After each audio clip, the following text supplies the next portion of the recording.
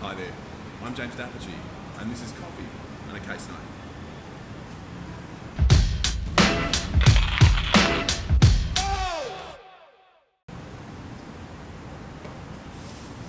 Guys, today what I'd like to speak with you about is the distinction between Section 232 and 232 of the Corporations Act. We're back on our, whatever word you like to use, we're talking about corporate oppression. Now, often when we've spoken about this in the past, we've spoken about Section 232, which is the section of the Corporations Act that relates to oppressive conduct. That's the section that says, was there commercial unfairness? And we talk about that a lot. What we haven't spoken quite so much about is Section 233, which is what you might call the relief section. That's the section that allows the court to say, right, was there 232 unfairness? If so, let's talk about the 233 relief. Today, in order to speak about 233, we're all going to, pardon me, we're all going to have an adventure into the orthotics industry, which I'm sure is a very exciting industry to be in. It certainly was for today's litigants. In short, we have two natural persons. Those two natural persons are both the directors and both 50-50 shareholders in an orthotics a company that operates an orthotics business as part of a broader system. Just lost the word there. A broader system of other entities related to it. And in essence, what we're doing is the medical orthotics angle, and one director is our sort of medical orthotics expert, and the other director you might think of is more business-minded.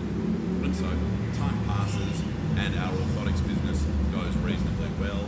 Our more orthotics or medical inflected natural person practices as an orthotics expert and gives lectures and promotes the company's orthotics, and our business person develops business and runs the business, as you might expect.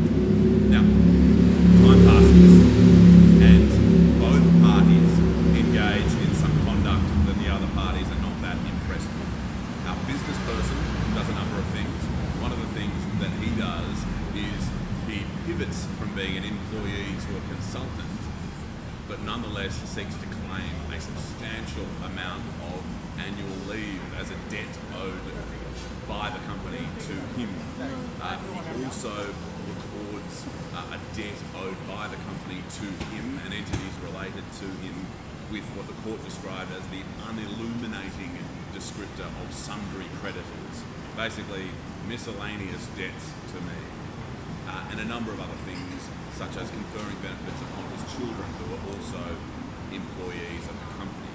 Now, a number of the things he did were found not to be oppressive, but a number of the things he did were found to be oppressive.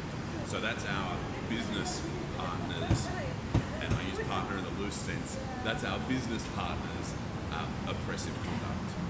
Now, our medical partner has sued the business partner on the basis of this conduct, but as part of those proceedings, the business partner has made a cross-claim against our medical partner for also oppressive conduct.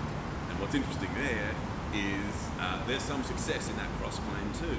So while some of the things that our medical person did were fine, some of the things he did, such as directing business away from our company and to other orthotics businesses that were related to him and not to our business director, were found to be oppressive. So we have both parties saying, I'm not oppressive, you are.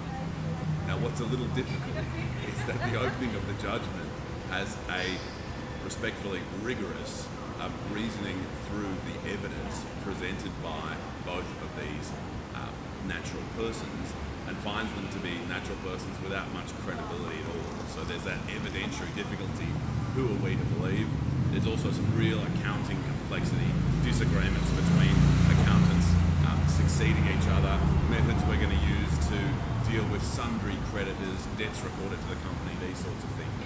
But what I'd really like to have in your head is taking it back to my introductory comment, Section 232, commercial unfairness. Both our business director was oppressive and commercially unfair, and our medical director was oppressive and commercially unfair. So Section 232 is satisfied on both sides. Section 233 is our relief section. That's the section that allows the court to make some orders for relief. And what our medical person wanted to do is to wind the whole thing up. To say, look, this has been oppressive, let's wind it up. What our business person argued for was a different outcome. Now, Section 232, all different sorts of relief. You can change the company's constitution, you can require people to prosecute proceedings, you can do all sorts of different things, but the two sort of immediate options the courts will often consider are, do we wind it up or do we cause a share sale? Today, because our medical partner was less engaged in the company and our business partner was more engaged, the order was a share sale where the medical partner will sell his shares to the business partner with an adjustment for all these strange, oppressive expenses that the business partner caused to be recorded. Now what happens with costs? Well, our medical partner succeeded on some, failed on some, because he was oppressive, but also partially got up in his oppression suit. And our business partner won and lost because he was oppressive, but also got up on some of his oppression claims.